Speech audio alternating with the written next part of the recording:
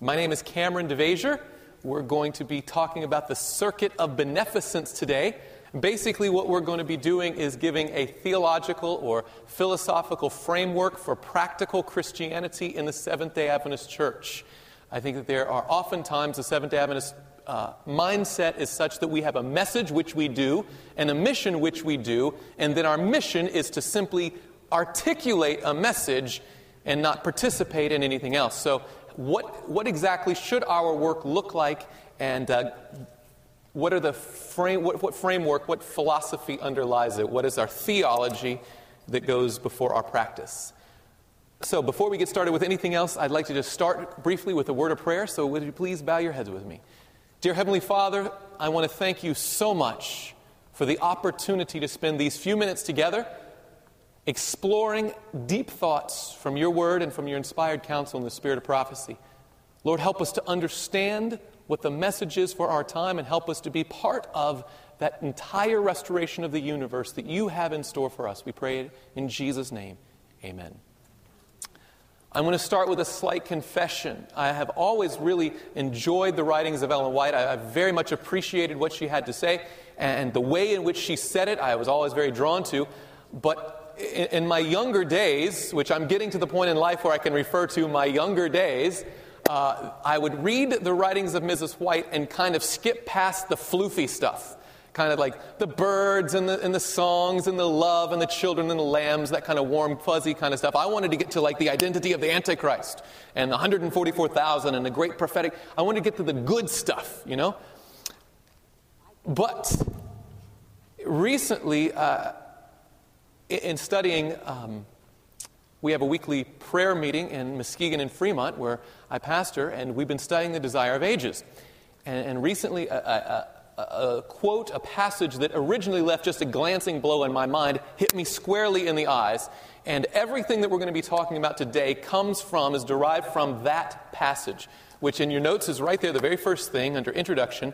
It comes from Desire of Ages, pages 20 and 21. So I'm just going to read to you about 3 paragraphs from the Desire of Ages, and that will set our course for where we're going today. It says, "There is nothing save the selfish heart of man that lives unto itself.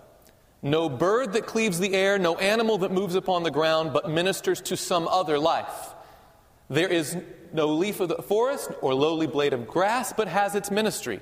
Every tree and shrub and leaf pours forth that element of life without which neither man nor animal could live. And man and animal in turn minister to the life of tree and shrub and leaf." And you would think this is a grand opus on the life of Christ. Why is she talking about trees and shrubs and leaves? What is she talking about? Well, she goes on. "The flowers breathe fragrance and unfold their beauty in blessing to the world. The sun sheds its light to gladden 1,000 worlds. The ocean itself, the source of all of our springs and fountains, receives the streams from every land, but takes to," what's the next word? Give. Takes to give. This is going to be an ongoing idea throughout this seminar today. Takes to give.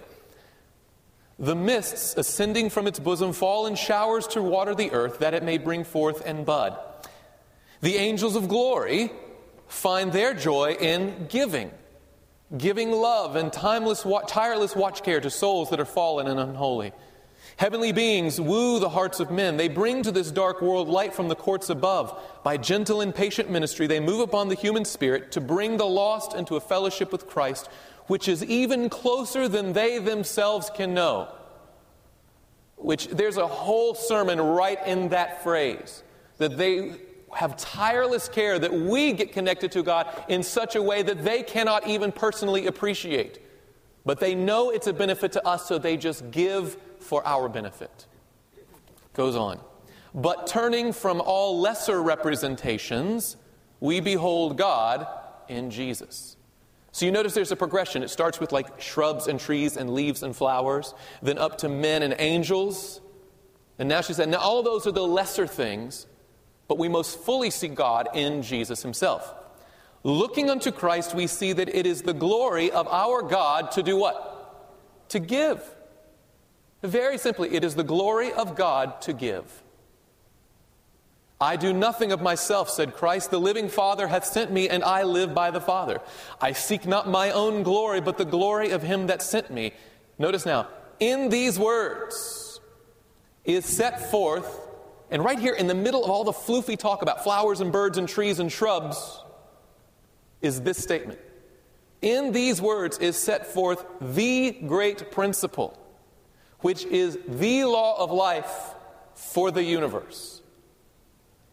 Whatever we just talked about there in the trees and the shrubs and the flowers and the birds apparently is the great principle, the law of life for the universe.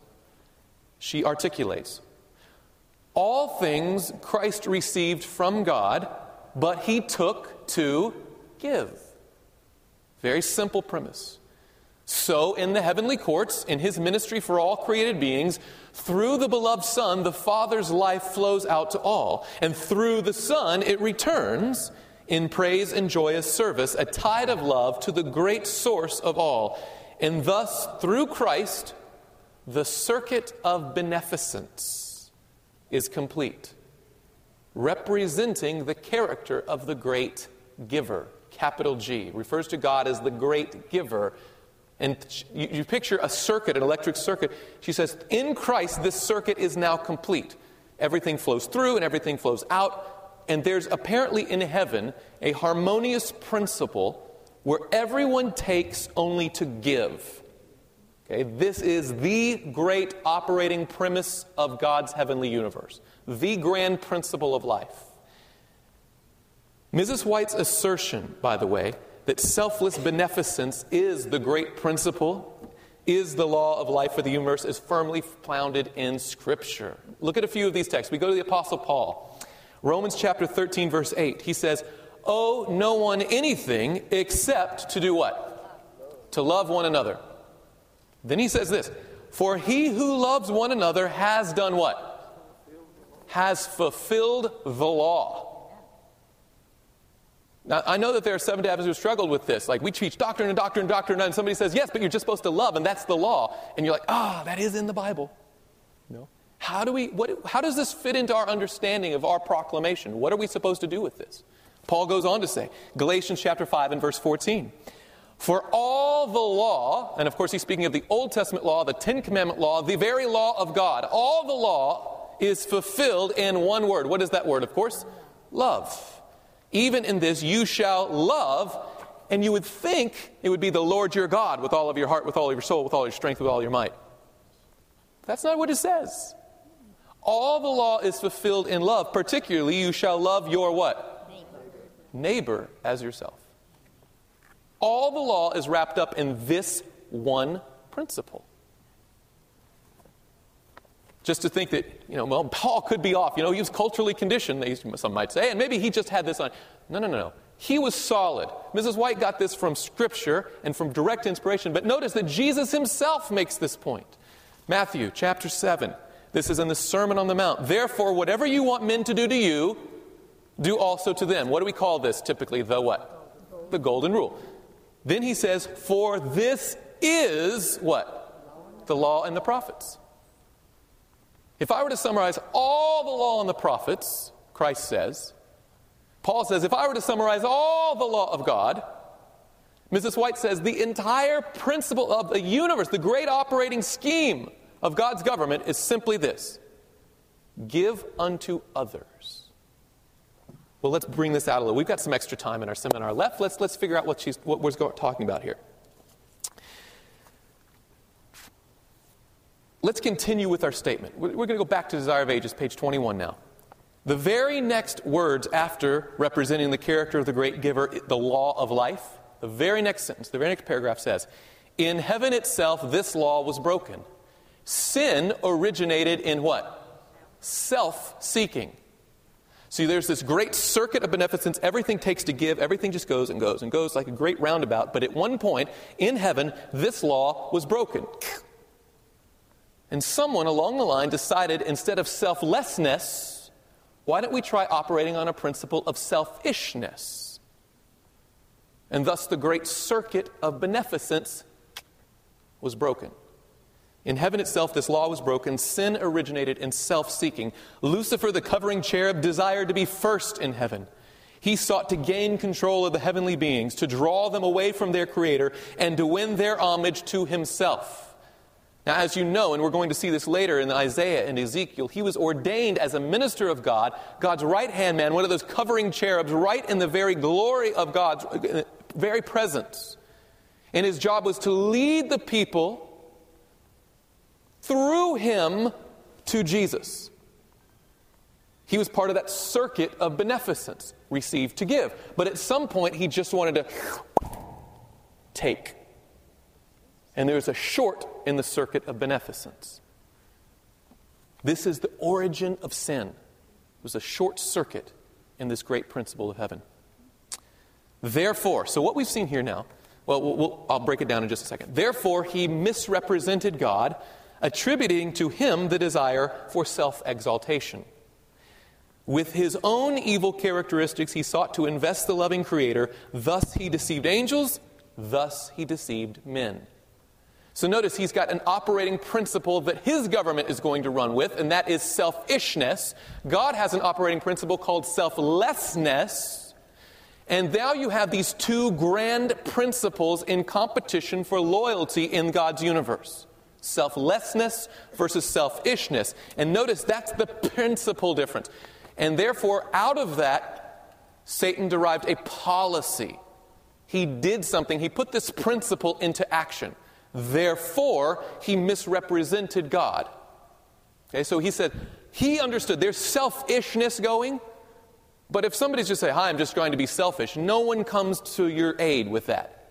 So in order to implement this, he took that and put it onto Christ. So basically, God saying, I am selfless. Satan saying, no. I am selfless.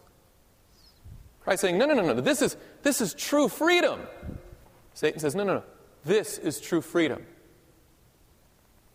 And he started to misrepresent and started to confuse people about what the great principle of heaven really is and who really represented the true character of God. John chapter 8. We're going to do a little brief history of the fall of Satan, otherwise known as the Great Controversy. We're going to need our Bibles, or if you don't have them, the summaries are written right there in your notes. But in John chapter 8, verse 44, I'd love to do a whole study on John 8 and the implications there, but you go in your Bibles to John chapter 8. And here Jesus is having one of many interactions with scribes and priests and Pharisees and rulers, leaders in the law. And here he says an interesting statement. We'll start with verse 38, I believe. Let's start with 37. I know that you are Abraham's descendants, but you seek to kill me, because my word has no place in you. I speak what I have seen with my father, and you do what you've seen with your father. Notice Christ is setting up a dichotomy. I have my father, and you have your father. They catch this, and they answered and said to him, Abraham is our father. Jesus said to them, I love Jesus' pure, simple logic. Watch this now. Jesus said to them, if you were Abraham's children, you would do the works of Abraham. I can tell you're not his because you don't do what he did. Very simple. But now you seek to kill me, a man who has told the truth of which I heard from God. Abraham did not do this. Abraham never once tried to kill me. You're trying to kill me. You're not from my father. You have a different father. You do the deeds of your father. Then they said to him, we were not born of fornication. We have one father, God. Jesus said to them, if God were your father, you would love me, for I proceeded forth and came from God, nor have I come of myself, but he sent me. Why do you not understand my speech? Because you are not able to listen to my word. You, and here's our key, verse 44, you are of your father, and now he identifies who that other father is. Who is that other father? The devil. You are of their father, the devil, and the desires of your father you want to do. So the same desires that were in him, I recognize in you. He was a, what's the word? Murderer from the beginning, and does not stand in truth, because there is no truth in him. When he speaks a lie, he speaks from his own resources, for he is a liar and the father of it. Which drives me to this question.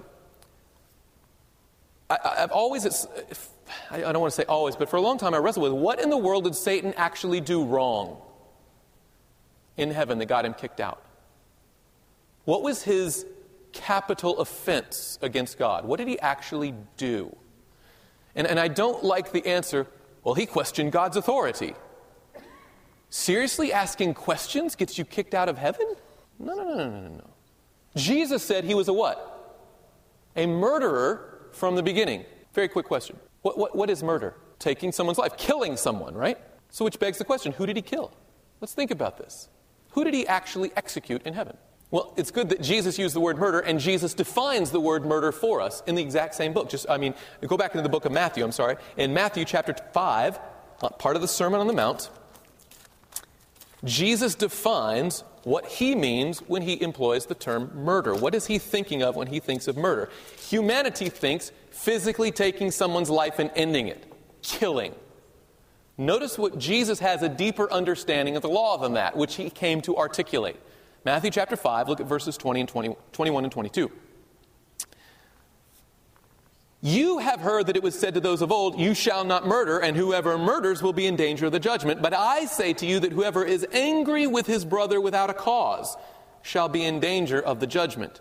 And whoever says to his brother, Rakah, shall be in danger of the council. But whoever says, you fool, shall be in danger of hellfire. Jesus basically is teaching that a murderous intent is tantamount to murder itself. And notice that Jesus in his dialogue with the Pharisees says, the desires of your father you want to do. Now, they hadn't killed Jesus yet. But he saw it in them, right? He said, I know where this is leading. The same principle that stirs you stirred your father. And Jesus says that murder actually goes deeper. It goes down to the very motives, goes to what's going on inside of you, where you can't see. Now, I would be very upset if I was charged for a crime that I only thought about. In our reckoning, this is unfair. This is unjust. It cannot be done. You actually have to do a thing wrong to be wrong, right? But in God's government, every secret intent, every motive, every thought will be brought into judgment. Of course, we can't see thoughts, but God can. And he looked right into the heart of Lucifer and he said, that's a murderer. And that's a capital offense. So why didn't God just kill him when he saw that he was a murderer? Isaiah chapter 14. Let's dig this in a little bit deeper. Isaiah chapter 14, starting with verse 12. Commenting on the fall of Lucifer, how you are fallen from heaven, O Lucifer, son of the morning, how you are cut down to the ground, you who weaken the nations. For you have said, what are the next three words? In your heart. Where was he saying these grand things that we always read about? He was saying them in his heart. For you have said, in your heart, I will ascend into heaven. I will exalt my throne above the stars of God. I also will sit on the mount of the congregation on the farthest sides of the north. I will ascend above the heights of the clouds. I will be like the Most High. But all of that grand, pompous wording was going on where? In his heart. Verse 15, yet you shall be brought down to Sheol, to the lowest depths of the pit. And we often stop there, but I want to extend this now to the next verse. Because I think this is the key to our question. Why, if God could see into his heart and see that he was a rebel, see that he was a murderer, and that his way would end in literal death, why not? There are people asking this question. If God could see into his heart and knew that he would kill people, why didn't he end him right then and there? The scripture gives us an answer. Right here it is, verse 16. Those who see you will gaze at you. What are some synonyms for gaze? To stare. To what else? To watch, to look, to study. Those who see you, your associates, will watch you. They will gaze at you. Why? And, what are the next words? And consider you. They're going to watch what you do, and they're going to think about what you're doing. Saying, is this the man who made the earth tremble, who shook kingdoms? You know, there's a whole lot of angelic beings, heavenly intelligences, who knew Lucifer before he was a bad guy. And they're going to watch his entire principle, his operating principle of selfishness, run its course, and then they will see for themselves what this principle results in. And there's our answer for why God did not eliminate him the instant he saw into his heart and knew he was a murderer. Because though he sees, others could not see. And he says, those who know you are going to look at you and watch you and think about you and ask very important questions. Is it possible that this is the same individual? Let's go to the book of Ezekiel. Ezekiel chapter 28. And I want you to see that both of the chapters that we typically go to in our Seventh Adventist presentation of the origin of sin, Isaiah 14 and Ezekiel 28, give identical rationale for why Satan was merely cast out of heaven instead of wiped out of existence. Ezekiel chapter 28, starting with verse 14. You were the anointed cherub who covers. And of course, as Seventh Adventists, our mind goes back to the Ark of the Covenant and those two angels who fold their wings right there at the Shekinah glory. He was one of those. I established you. Some versions say, for so I ordained you. He was an ordained minister. Goes on. You were on the holy mountain of God. You walked back and forth in the midst of fiery stones. You were perfect in your ways from the day you were created till iniquity was found. Where was it found? In you. Notice the same thing from Isaiah 14, that it was all within him. It was inside of him. For he said in his heart, it was found in you. Goes on. Till iniquity was found in you.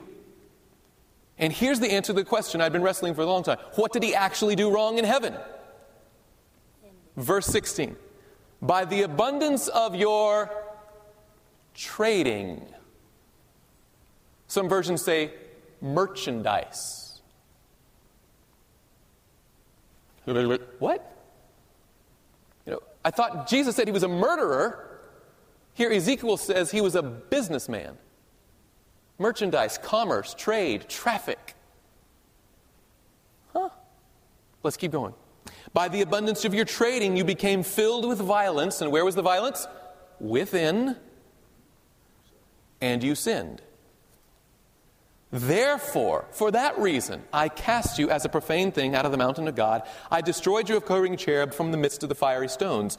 Verse 17, your heart was lifted up because of your beauty. You corrupted your wisdom for the sake of your splendor. I cast you to the ground. I laid you before kings that they might what? Gaze at you, behold you, so that they can watch you.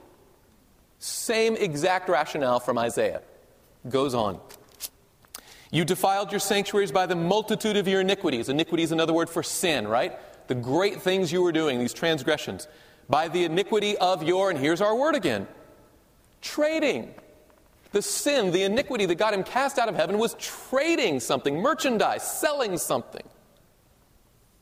What in the world? What was that? In the King James, it's traffic, Traffic. Traffic. Therefore, I brought fire from your midst. It devoured you, and I turned you to ashes upon the earth in the sight of all who saw you. And notice verse 19. All who knew you among the peoples are astonished at you. Apparently, the discipline doled out to Lucifer for his great iniquity was not merely punitive, but it was also redemptive for the others around them. He said, I'm doing this so that they can see, they can gaze at you, they can consider you, they can be astonished at you, they can learn what was inside of you, but I need to give it time to come on the outside of you. God can see in the heart, we can't. So he gives him time. Now, fascinating enough, if you look this word up, Traffick, in your little Ellen G. White app or whatever thing that you have, you'll find one reference to that word. And it's from Seventh Adventist Bible Commentary, I believe is volume 4, page 1163. She comments directly on this statement. What was the sin? What was the traffic that got him kicked out of heaven? She says, in this place, traffic is the emblem of corrupt administration. It denotes the bringing of self-seeking into spiritual offices. Notice from his office as a covering cherub, where he was supposed to receive to give glory, he started siphoning it off to himself. And that's the traffic that he was doing. He was peddling an idea counter to God's circuit of beneficence. It denotes the bringing of self-seeking into spiritual offices. Nothing in spiritual service is acceptable to God except the purposes and works that are for the good of the universe. To do good to others. Sounds like Paul, sounds like Jesus, sounds like Ellen White way back in the beginning of all the floofy words about shrubs and birds and grass. To do good for others will redound to the glory of God. And notice how many times she uses the principle word next. The principles of Satan's working in heaven are the same principles by which he works through human agents in this world. It is through these corrupting principles that every earthly empire and the churches have been increasingly corrupted. It is by the working out of these principles that Satan deceives and corrupts the whole world from the beginning to the ending. His operating premise is selfishness, and that principle has corrupted the whole world. This is what she's teaching here. He is continuing the same policy working originally begun in the heavenly universe. He is energizing the whole world with his violence with which he corrupted the world in the days of Noah. Again, notice the identical rationale for the expulsion rather than destruction, that they might gaze at you. What the heavenly intelligences could not at first see in the heart of Lucifer was finally manifested at Calvary. And just a little aside on this, of course, people had died, thousands, perhaps millions upon millions of people had died before Jesus died on the cross. But could not Satan have made a logical claim and said, well, sure, they died. They all sinned. Right? And it's God's law that says the wages of sin is what? Death. It's like, yeah, I had a hand in all those deaths, but it wasn't murder. I'm executing God's law. I'm just showing you what your God's all about. But when Jesus came and lived a sinless life, rebuffed every advance of Satan, put down every temptation, lived an untainted existence, and Lucifer killed him too, something lit up in the minds of those who knew him earlier on. Watch this now. This is from Desire of Ages 761, about the moment Jesus died on the cross. It says this: Satan saw that his disguise was torn away.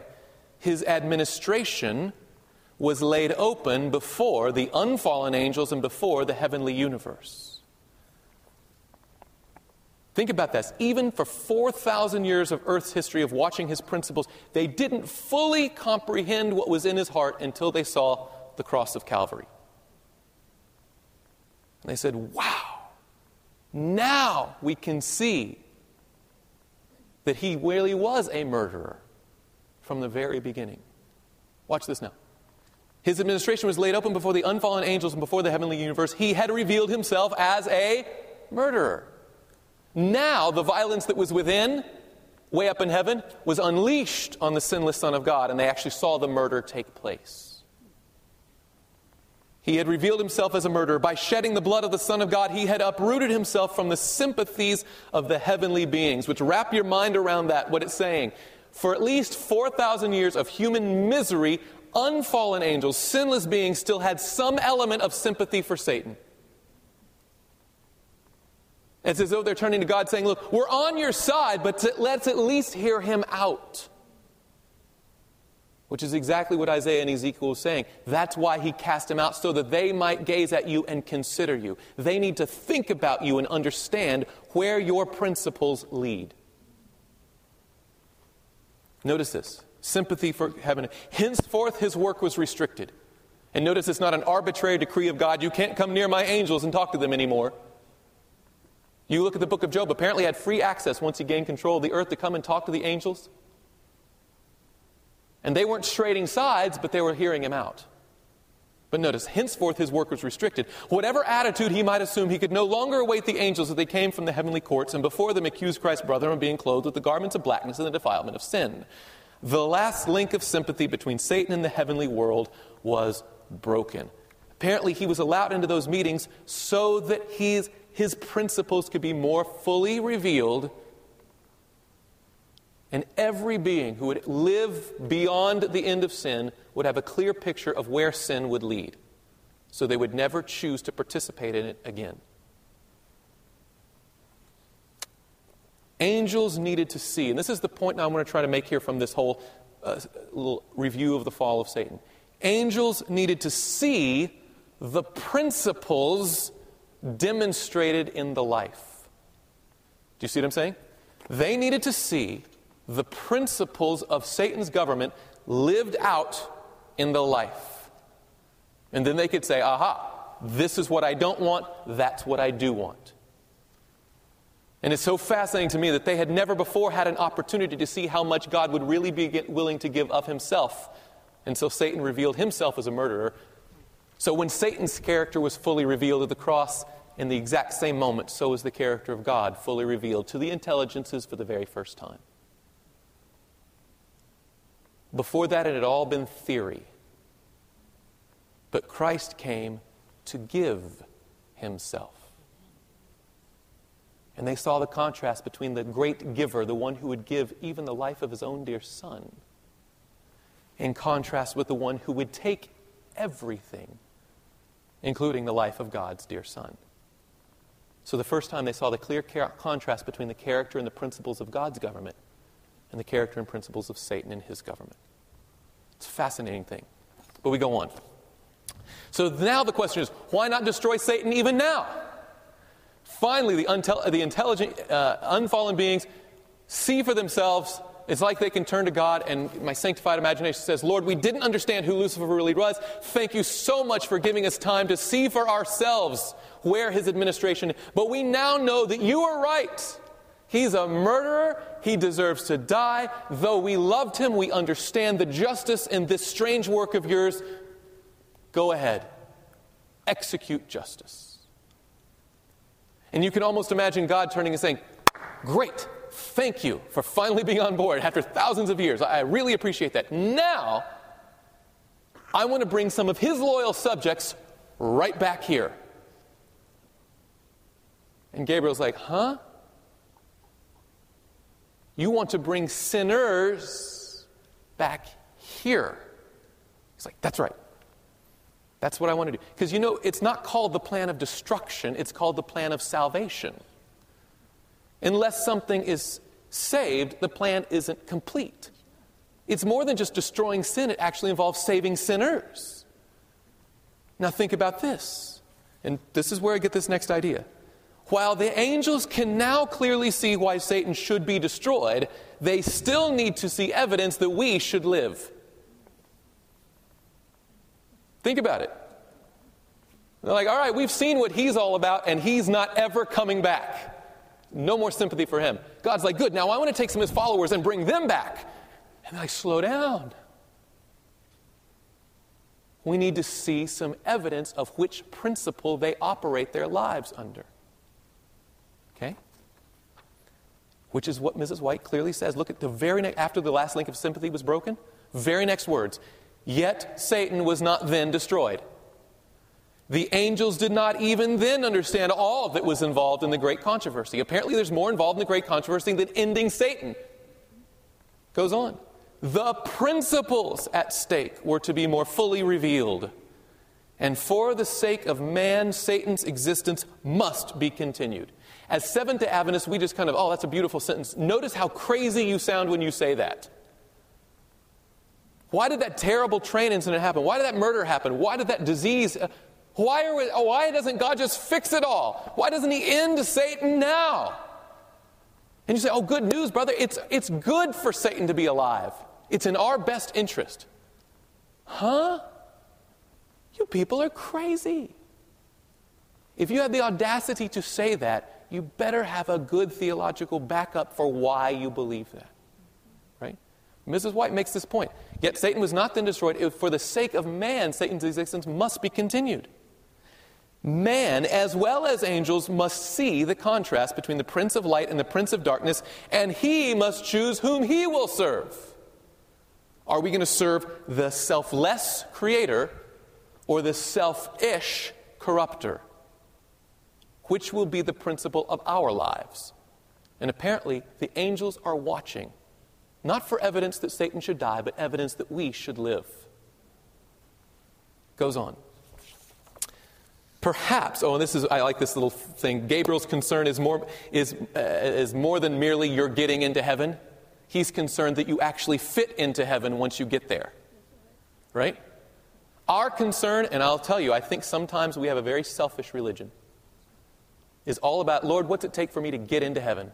I want those streets of gold. I want a mansion. I want to have, I want to eat from the tree of life. I want to relax. I want to be done with work. I want to have, when do I get there? How do I get in? And Gabriel's saying, stop. We got to make sure they fit in before you let them get in. Do you see the difference? That salvation in Jesus entails more than merely getting into heaven. It's a fitting into heaven. Perhaps we focus on Christ's promise to prepare a place for us while we neglect his parallel promise to prepare us for that place. If he were to take us right now out of this world and place us into the courts of heaven, into the society of angels, would we fit in? Or would we just ruin the place for everybody else? He must choose whom he will serve. Ephesians chapter 3, verses 8 through 12. Ephesians chapter 3. Paul is talking about his job description.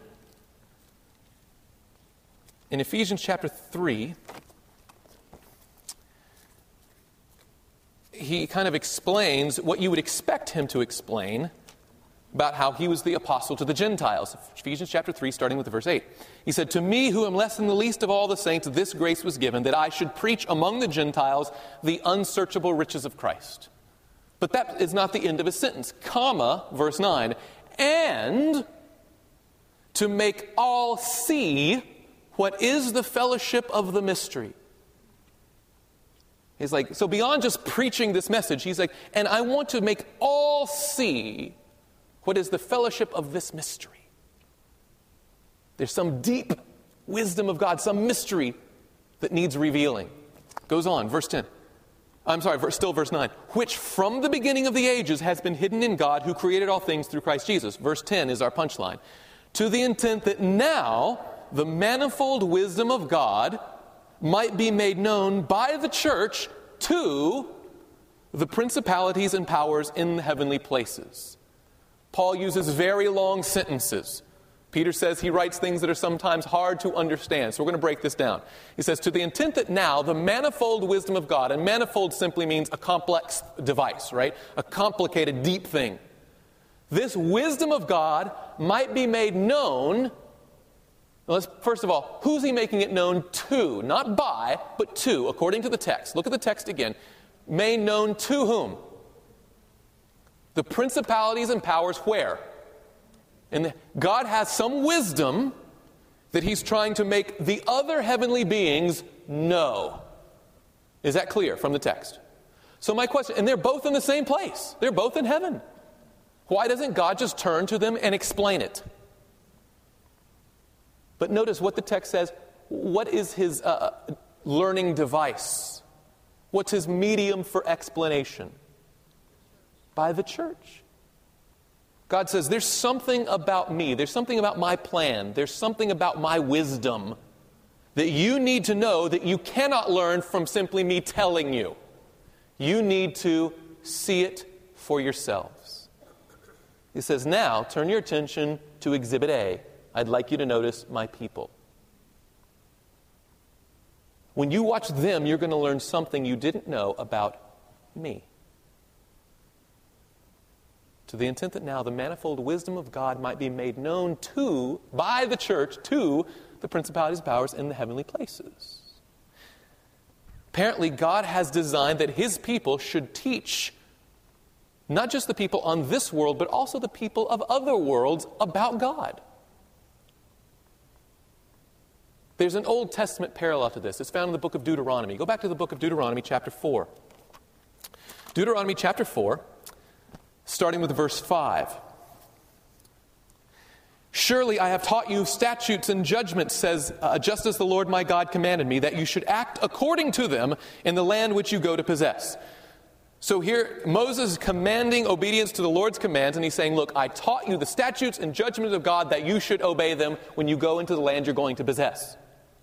Okay? So notice he's saying, I taught you the law of God, and when you obey it, I want you to obey it among these other people who don't know the law of God. Verse 2. You shall not add to the word which I command you, nor take from it, that you may keep the commandments of the Lord your God which I commanded you. And he goes on to explain, now we'll skip down to verse 6. Therefore be careful to observe them, for this is your wisdom, where? In the sight of all the peoples who will hear of all these statutes and say, surely this great nation is a wise and understanding people. He said, people in these surrounding nations are going to be watching you, and you claim to serve this God of love. You serve this God has all these rules, these laws. Let's see what it looks like lived out in your life. Saying they're going to be watching you. You should be a witness. Now, here are, for those of you who like obscure references, for our super nerdy people in the room, which I'm sure there's a few here, right? Here we go. You'll find this one in the Cress Collection, page 14. Just want you to know it's really there. Okay? She quotes Deuteronomy chapter 4, verses 5 through 8. Then she says these words, even these words, and she's talking about the words of Moses recorded in Scripture, even these words fail of reaching the greatness and the glory of God's purpose to be accomplished through His people. Not to this world only, but to the universe are we to make manifest the principles of His kingdom. He's like, not just are other people watching you, the whole universe is watching you now. Will you be good citizens of heaven?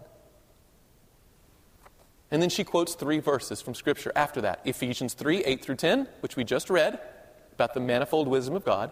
1 Corinthians 4, verse 9, where Paul talks about we are made a spectacle unto the world, unto angels and to men. He defines the world as both men and angels. And finally, the third one, 2 Peter chapter 3, what manner of persons ought ye to be in all holy conversation and godliness, looking forward, hastening the coming of the day of God. She says you should do all these things because the whole universe is watching now. And here's another one, manuscript 73A, 1900. God desires His people to show by their lives the advantage of Christianity over worldliness. Think about how simple that is. God could just turn to the angels like, oh, trust me, they're going to be fine. Or trust me, my way is right. Just trust me. He says, yes, but I want your faith not to be blind faith. I want it to be built upon clearly seen evidence. Right? Faith in God is not a blind leap into the dark. It's built on a demonstrative evidence. And even the unfallen beings are looking for evidence that God's redemption plan is wise.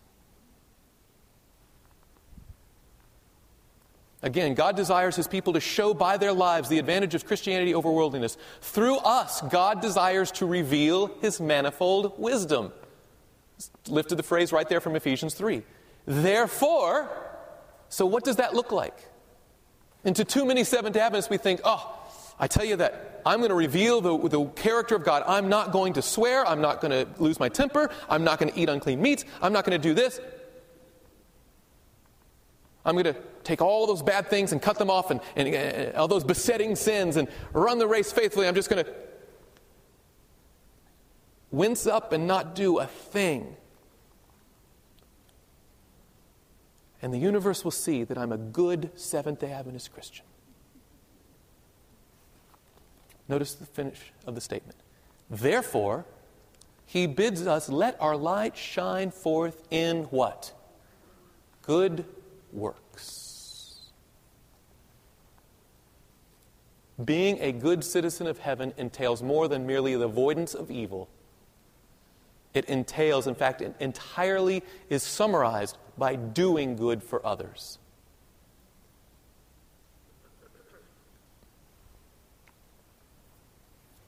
course, we all know 1 John chapter 3 and verse 4, where the definition of sin is the transgression of the law. We know that. So if I break the law, if I do bad things, then I'm sinning. Of course, so I won't do that. But then you back up into James chapter 4 and verse 17. Therefore, to him who knows to do good and does not do it, it is him. It is sin. To him it is sin. Is that right?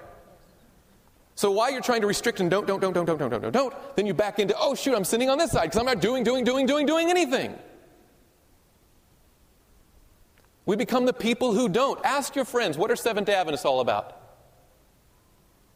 If they know anything, it's that you don't drink, you don't smoke, you don't eat unclean. What do the people here at this place in this seminar know about us so far? That we don't eat meat. Right?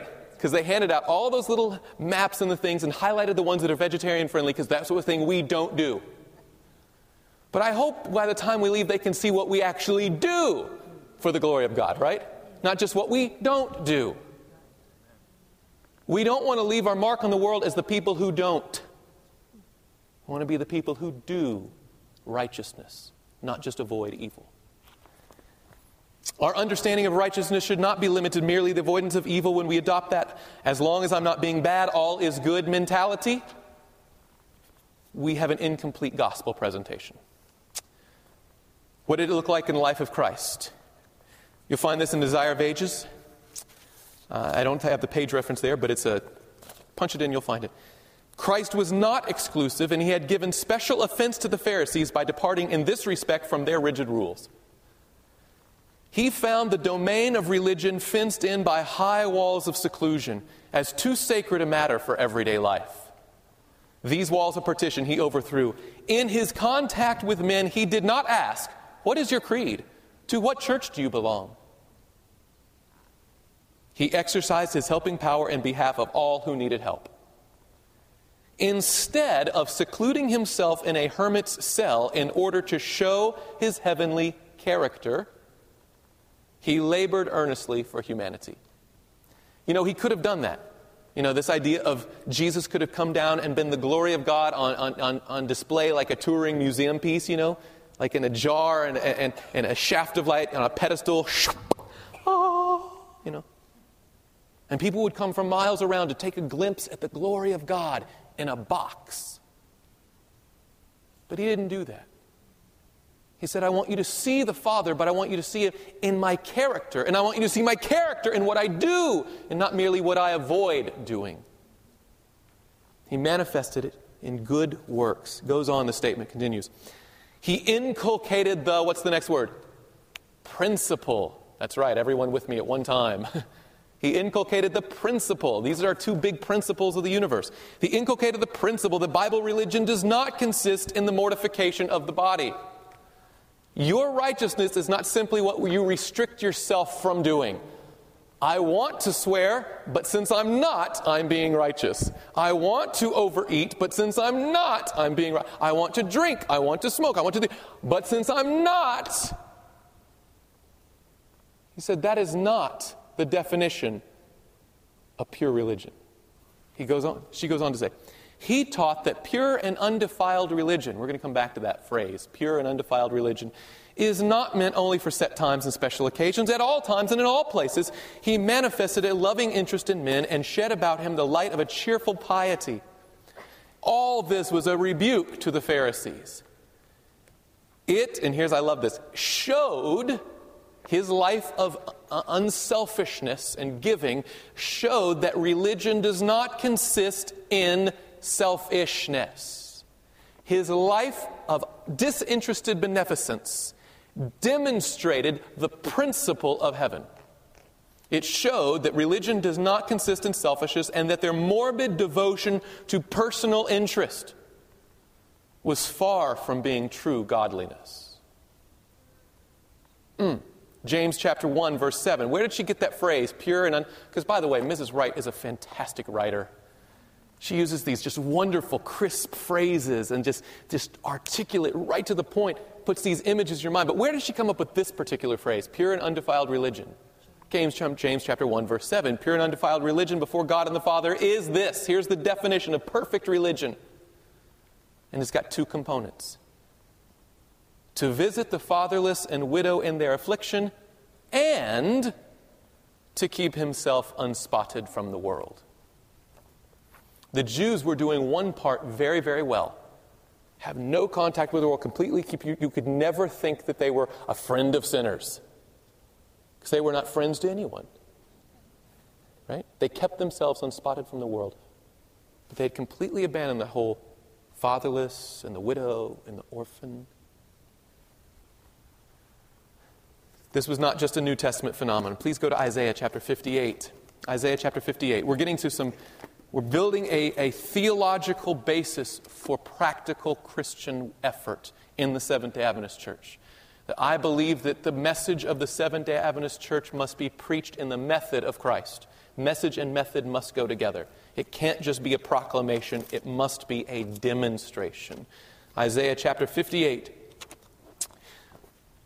I don't know that we have time to read through the whole thing. Well, we don't have time. We just don't have time. But basically what you have here is this people seeking the Lord, crying aloud. Verse 2, they seek me daily and they delight to know my ways. As a nation they did righteousness, they did not forsake the ordinance of their God. They ask of me the ordinances of justice. They take delight in approaching God. So these are people who love to worship God. They love the law of the Lord. They think they're doing great. What's the problem? Verse 3, why have we fasted, they say, and you have not seen? Why have we afflicted our souls, and you take no notice? Lord, we're fasting, we're afflicting our souls, we're doing nothing bad at all. And yet, we've yet to see that Pentecostal spiritual outpouring that was promised.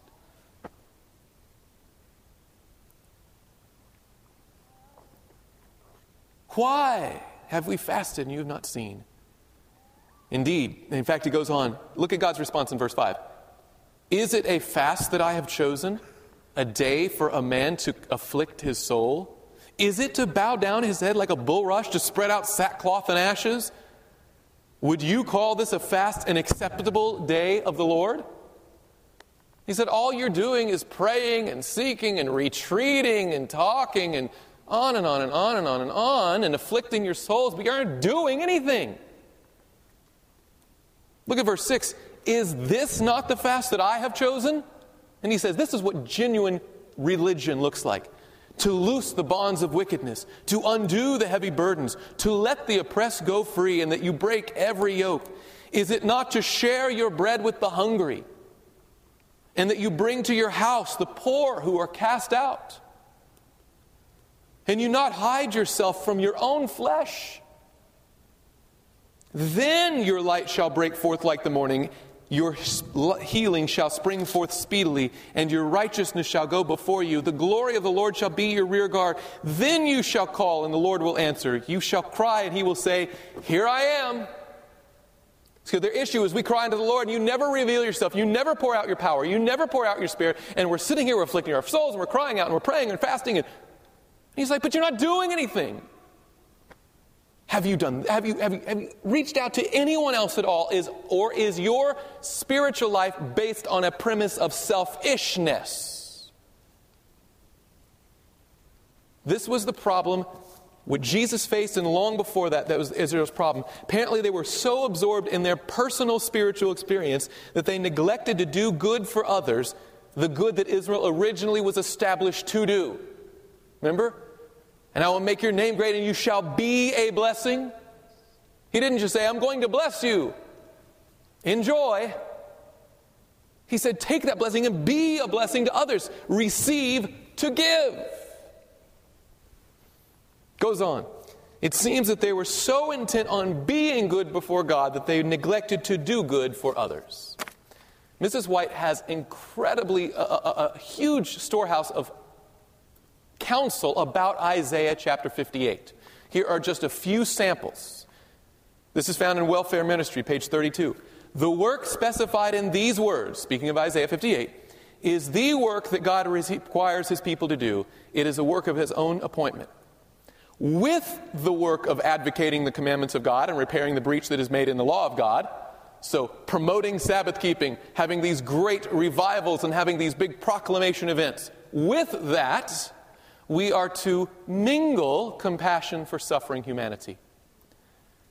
We are to show supreme love to God. We are to exalt His memorial, which has been trodden down by unholy feet. And with this, we are to manifest mercy, benevolence, and the tenderest pity for the fallen race.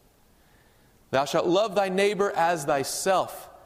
Notice these words, as a people. That's all of us, not just a portion of it, or we need a ministry who does this. All of us, as a people, we must take hold of this work. Love revealed for suffering humanity gives significance and power to the truth. Apparently, the Seventh-day Adventist Church was raised up to do more than simply preach truth, to proclaim truth. It was supposed to demonstrate the principle of heaven, to demonstrate the character of God in our lives. Again, welfare ministry, the next page, 33.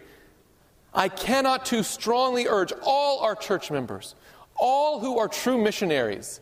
I love that at one point in the Seventh-day Adventist mindset, church members and missionaries were equivalent. Right now we have a whole bunch of church members who occasionally send out a missionary. But here, to all church members, all who are true missionaries, all who believe the third angel's message, all who turn away their feet from the Sabbath to consider the message of 58th chapter of Isaiah. The work of beneficence enjoined in this chapter is the work that God requires His people to do at this time. I don't know how language can get any plainer. It is a work of His own appointment. Now, My Life Today, page 241. In the 58th chapter of Isaiah, the work that the people of God are to do in Christ's lines is clearly set forth. They are to break every yoke.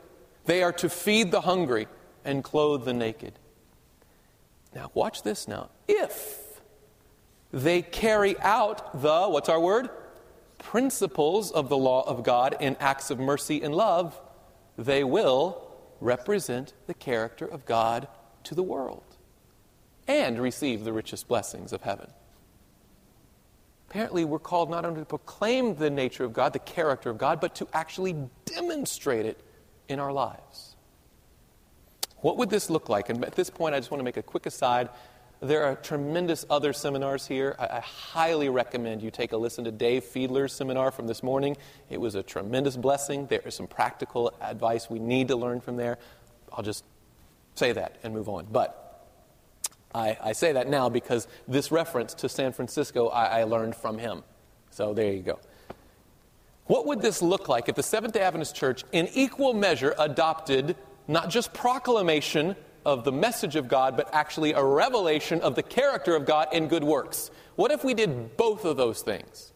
Because honestly, I can tell you what's sometimes been in my heart, and I have to be ashamed of it, and I'm sure it's been in other hearts too. We look at people who do benevolent work, beneficent work, good for the poor, those homeless shelters, soup kitchens, that they're doing good with all the light that they have. But we have a message to preach. Our work is revelation seminars. Their work, see what I'm saying? What would it look like if Seventh-day Adventist people took this on seriously? San Francisco, 1901. Mrs. White arrives and she says, from Elder J.O. Corliss, who is the pastor of the San Francisco church, we learn that there are many lines of Christian effort being carried forward by our brethren and sisters in San Francisco. And try to count all the activities the San Francisco Seventh-day Adventist Church was employed in 1901. Here it is. These include visiting the sick and the destitute, finding homes for orphans, and work for the unemployed. We look at that and, that's government work, or they should work harder, they should do that, but that's not church work, right? That's for others. Nursing the sick and teaching the love of God, Christ, from house to house. The distribution of literature and the conducting of classes for healthful living and care of the sick. A school for the children is conducted in the basement of the meeting house. In another part of the city, a working man's home. What's a working man's home in modern vocabulary? What is a working man's home today? It's a homeless shelter. Okay? A Seventh-day Adventist homeless shelter existed. In another part of the city, a working man's home and medical mission is maintained. On Market Street near the City Hall, there's a bath establishment, which we would think of as a hydrotherapy center. operated as a branch of the St. Helena Sanitarium. In the same locality is a depot of the health food company where health foods are not only sold, but instruction is given as to reforms in diet. Near the center of the city, our people conduct a vegetarian cafe, which is open 6 days in the week and is entirely closed on the Sabbath. Here, about 500 meals are served daily, and no flesh meats are used.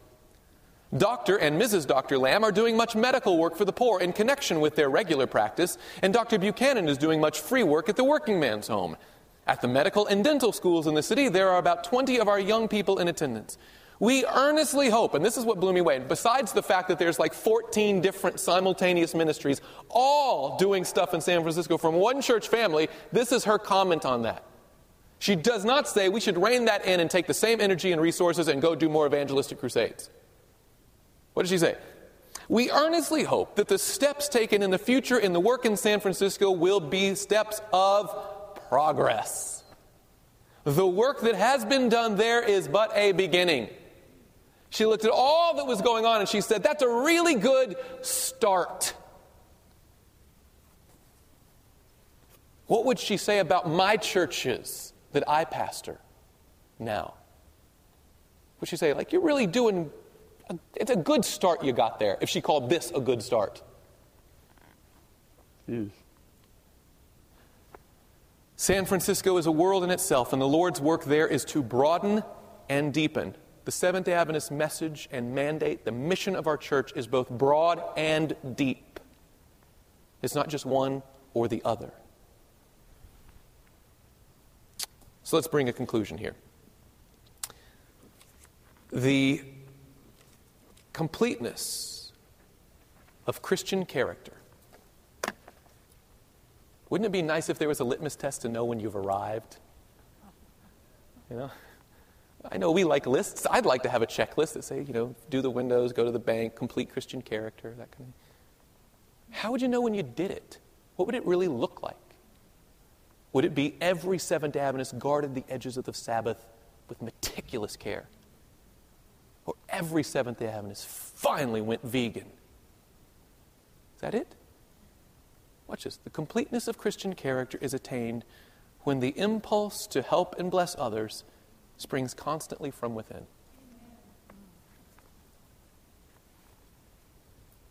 You know you're like Jesus when you're like Jesus. Is that a simple enough premise?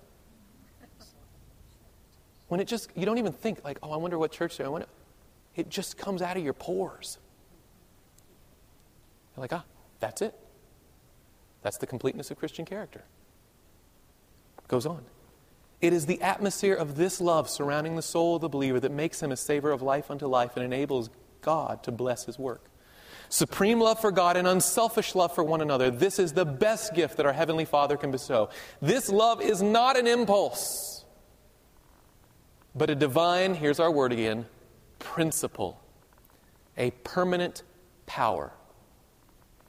The unconsecrated heart cannot originate or produce it. Only in the heart where Jesus reigns is it found. We love Him because He first loved us. In the renewed heart by divine grace, love is the ruling principle of action. That's Acts of the Apostles 5:51. I have one here that's not in your notes. So you're just going to have to listen to it carefully and look it up on your own. It's found in Education, page 264. Those who reject the privilege of fellowship with Christ in service reject the only training that imparts a fitness for participation with Him in His glory. You can do everything else, but unless you're willing to roll up your sleeves and serve and just give of yourself, it's all about getting in, but you still haven't formed a character that would fit in to the society of heaven. It's a powerful thought. And the last one here in Heavenly Places 2:33. God positively enjoins upon all His followers a duty to bless others with their influence and means. In doing for others, a sweet satisfaction will be experienced, an inward peace which will be sufficient reward. When actuated by a high and noble desire to do others good, they will find true happiness in a faithful discharge of life's manifold duties. This will bring more than an earthly reward, for every faithful, unselfish performance of duty is noticed by whom? by the angels and shines in the life record. You see the implication? They're not watching why Satan should die. They're looking for evidence that you should come there and live. In heaven, none will think of self, nor seek of their own pleasure. How many times have I talked to young people who are terrified of heaven because I'll have to live forever, and what if I get bored? You know I'm right about this. You shake your head like it's travesty, but you know what I'm talking about. We talk about 10,000 years later, like, okay, after I've ridden so many dolphins and slidden down, what am I going to do next? Right? There's a different operating principle going on in their minds, in our minds, in my mind. In heaven, none will think of self, nor seek their own pleasure, but all, from pure, genuine love, will seek the happiness of the heavenly beings around them. Very simple premise, right here at the very end. If we wish to enjoy heavenly society and the earth made new, we must be governed by heavenly principles here. If we're ever going to fit in there, we got to learn to do it here. Because let me tell you something. When Jesus comes again, you know what new thing we get? We get a new body. Praise the Lord, by the way, you know. I'm just old enough to start wanting a new back. You know, and I could use a couple of new knees. I wouldn't mind a better body. I won't lie to you, an eternal one and a vibrant, always going body. But that's what we get when He returns. You know what we don't get? Is a new character. The only thing we take from this world to the next is our character. And it's good to treat our bodies as the temple of the Holy Spirit. It's good to be health reformers. That's fantastic. We should do that. We should demonstrate that the principles could actually change us physically. But the big physical change is coming at the second coming. The real question in our mind is my character like that of Jesus Christ? And not only is it for my selfish interest, how about even forgetting to think about that question and just doing for others and actually develop the character?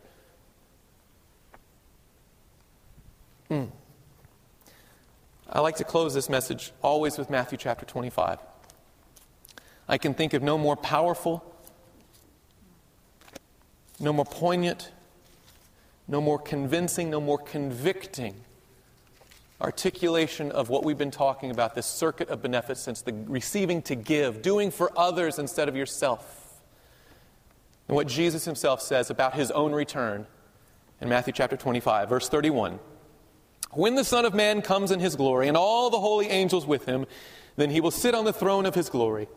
All the nations will be gathered before Him, and He will separate them one from another as a shepherd divides his sheep from the goats. Which parenthetically, by the way, just living to the second coming is not good enough, at least for me.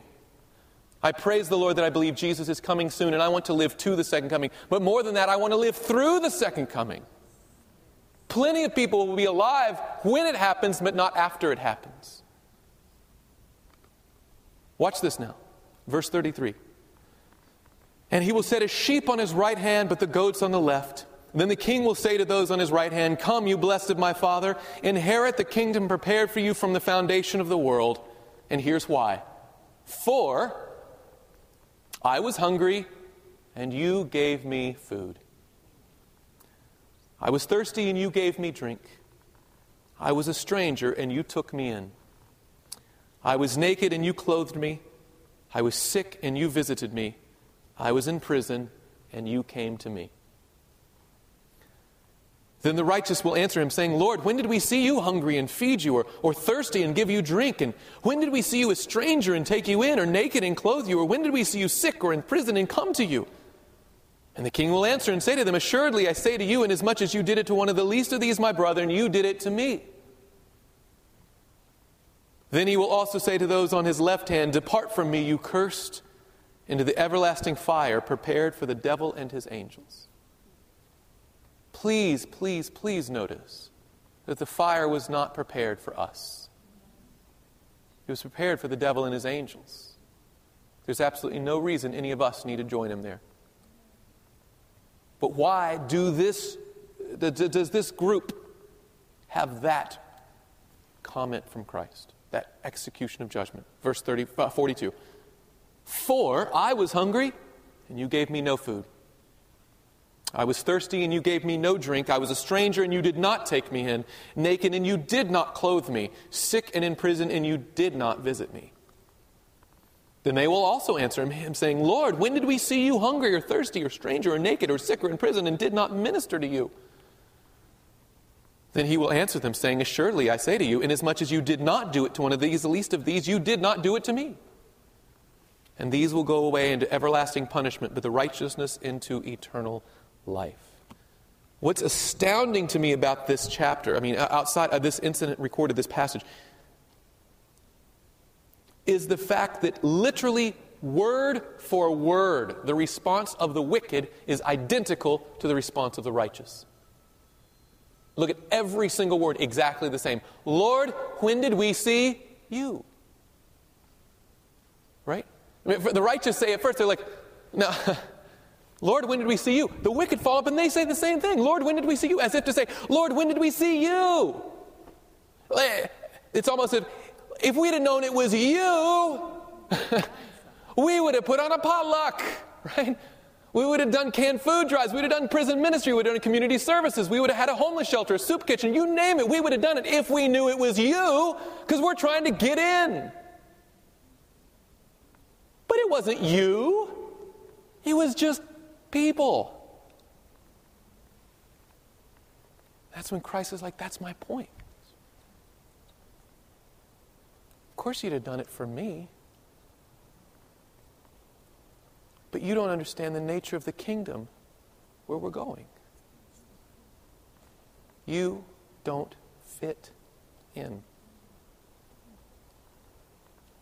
And again, the response of the righteous, identical. It says, and they're not arguing. They're like, Lord, are you sure you want to take us? They're not saying that. They're like, sure, we're coming in, Lord. But Lord, when did we see you? We never saw you out there. And he's like, that's my point. You didn't even know it was me, and you did it anyway. You fit in. Come on in.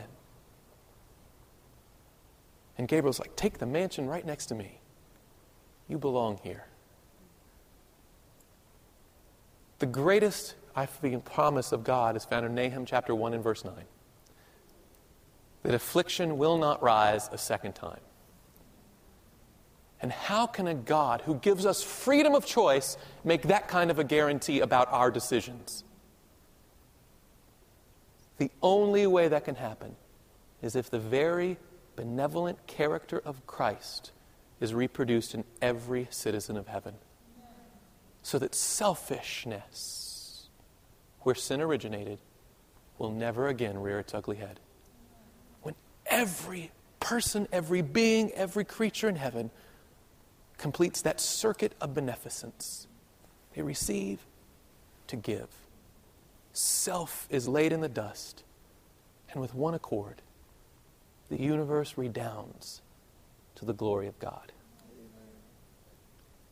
Do you see a bigger picture of Seventh-day Adventism than simply holding evangelistic crusades? Now, I'm not knocking that, of course.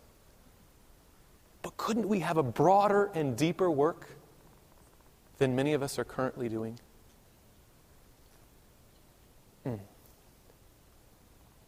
This study has been a rebuke to me, and hopefully, by the Holy Spirit's grace, it's a rebuke to all of us. Heaven is not about getting, and it's about fitting, and about being like Christ, not just doing for Christ to get something from Christ. Just two seconds more, and then we'll be done. The redeemed is going to sing a song. What's the title of the song? It's the song of Moses and the Lamb.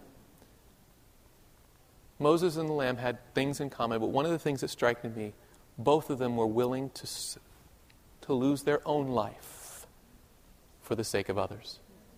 Revelation 12, verse 11, when it talks about the overcomers, they did not love their lives unto the death.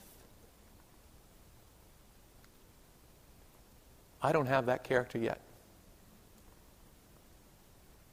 But praise the Lord, I think that I serve a God who can do something greater than I can do.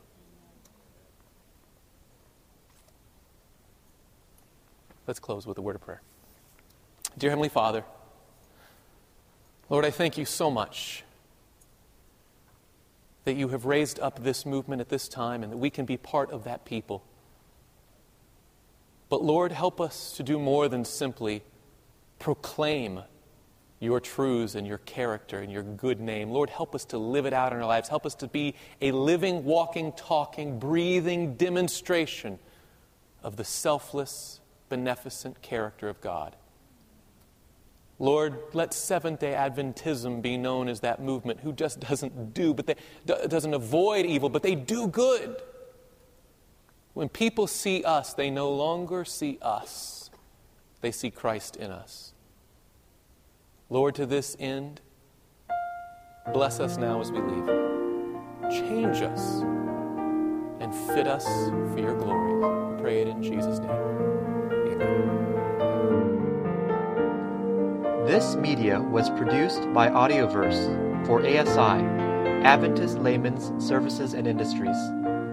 If you would like to learn more about ASI, please visit www.asiministries.org. Or if you would like to listen to more free online sermons, please visit www.audioverse.org.